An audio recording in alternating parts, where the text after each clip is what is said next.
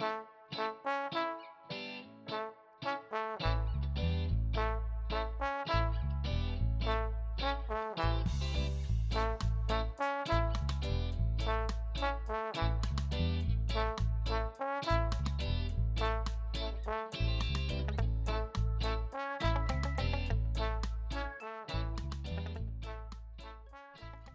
my name is Julian Chambliss. I'm professor of English and History at Michigan State University, as well as a core faculty in the Critical Diversities in a Digital Age initiative.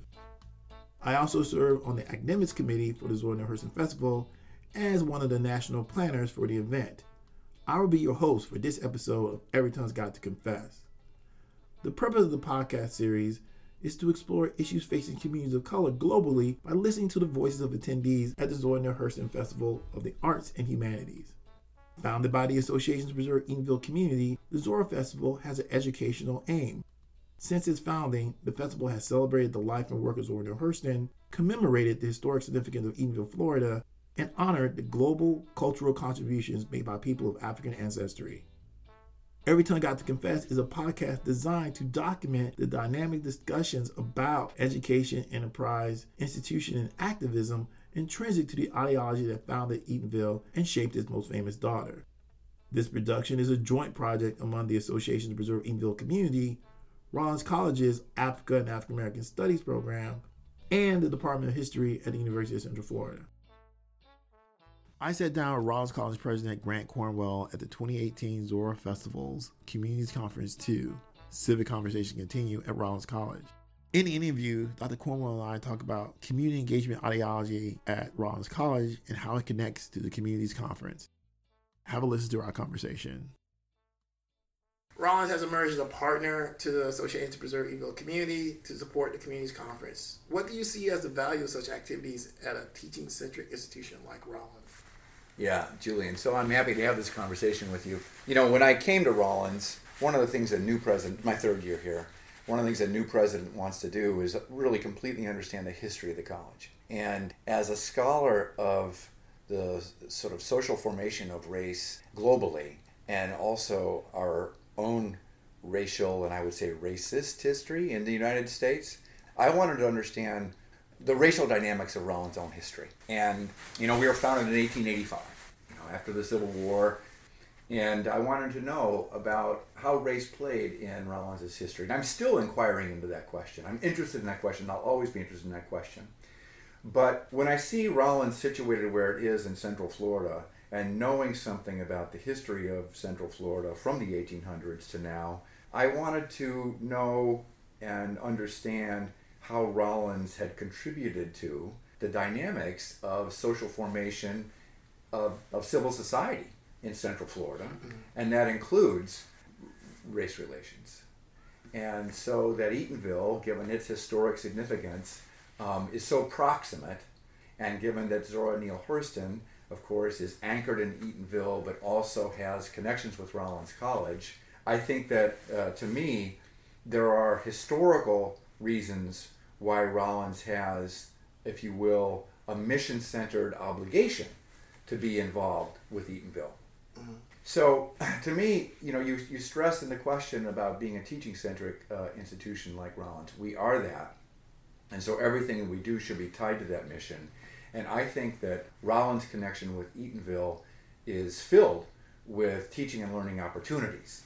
There's ways that our faculty and students and staff can, I think, contribute to the development and well-being of Eatonville as a township, but also to the people of Eatonville. That ties directly to our mission. That's very contemporary, but historically, I think that we have sort of a mission-centric reason to be aligned and to be supportive. So that's my interest. Okay.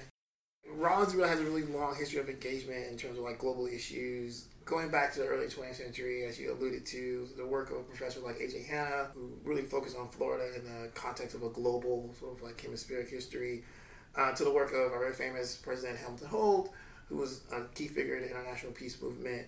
The faculty, staff, and students at Rollins have always been sort of engaged in these sort of like broader conversations. So the question becomes, how do you see the engagement with communities of color as a contemporary landscape on both a local and international context, shaping that tradition moving forward into the new millennia. Yes. I know not everybody would agree with this, but I think in the American context, all conversations about communities of color are global questions. I mean, unless you're talking about Native Americans, right. Every community, including white European communities or identity groups, have global roots. Right. Right? So if we're talking about the African American community in the U.S., I always take that, in my own conceptualization of it, I take it beyond historically, I push it back past the civil rights movement for sure, and back to the formation of the nation, which of course, I'm not telling you anything, the formation of the nation was deeply entwined with racial politics. Right. And so it's always been a global question. And I think that there's kind of a through line.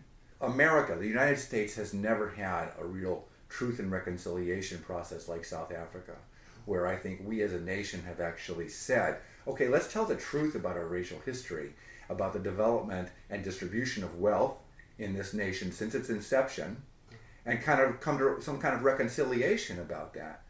We just sort of say, well, I don't know. I think we dissemble as a nation about that.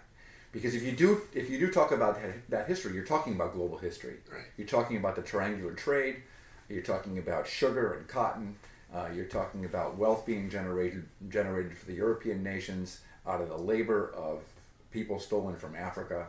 And all of that, I think, actually has more resonance in the current situation and well-being of communities of color in the U.S. than we like to lift up.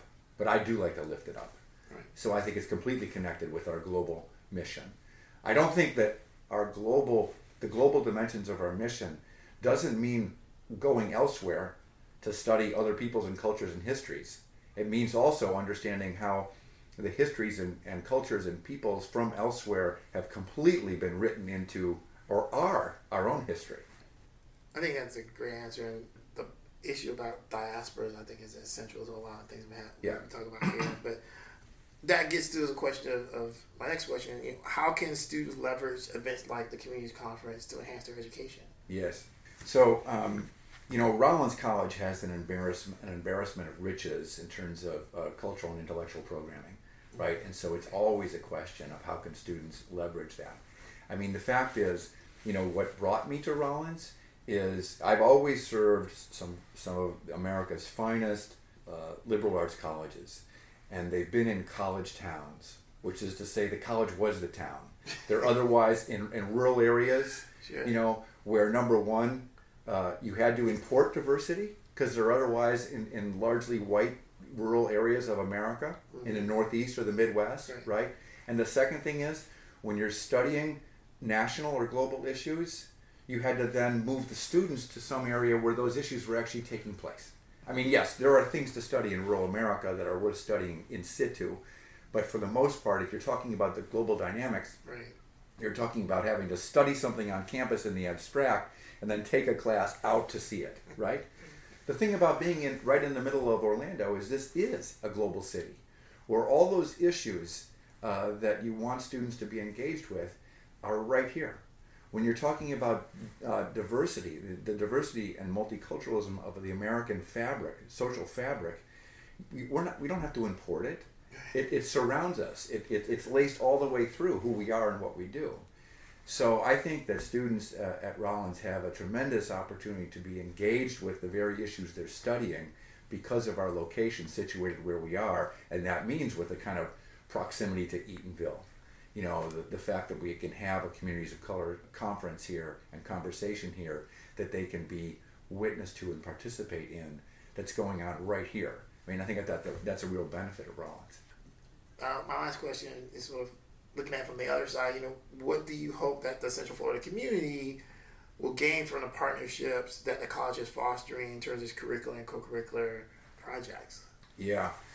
As I think about civic engagement of colleges and universities, what do we bring to the table? What is it that we of value that we bring to the table? And this might be a fairly narrow understanding, and maybe I need to be more expansive in my own consciousness about this. But I think what we bring to the table is intellectual capital. I mean, what we are scholars and researchers and sort of analysts of both data and social issues. And I think that sort of what we bring then is kind of knowledge capital. And I think it's great that our students are performing service and our students are contributing their labor, and that's all good. But in terms of what do we bring to the table that comes out of who we are, well, what we bring are a set of people, both students and faculty and staff, who are knowledge workers, you know. And if we can bring our different areas of expertise to solving social problems, then we are connecting our mission directly to the service of where we're located. That to me is the ideal. Okay. And I think, by the way, I think you do that all the time. As a historian, Great. Sure. you know, you are not just studying history and writing history, you are putting history to work in the world by working with Eatonville and doing all the other things that you do. Oh, I appreciate that. Thanks for listening to Every Tongue Got to Confess podcast. Holly Baker and I produced this podcast with support from the UCF Department of History and the African and African American Studies program at Rollins College. Be sure to find the rest of the episodes by searching for us online and subscribing to us on iTunes.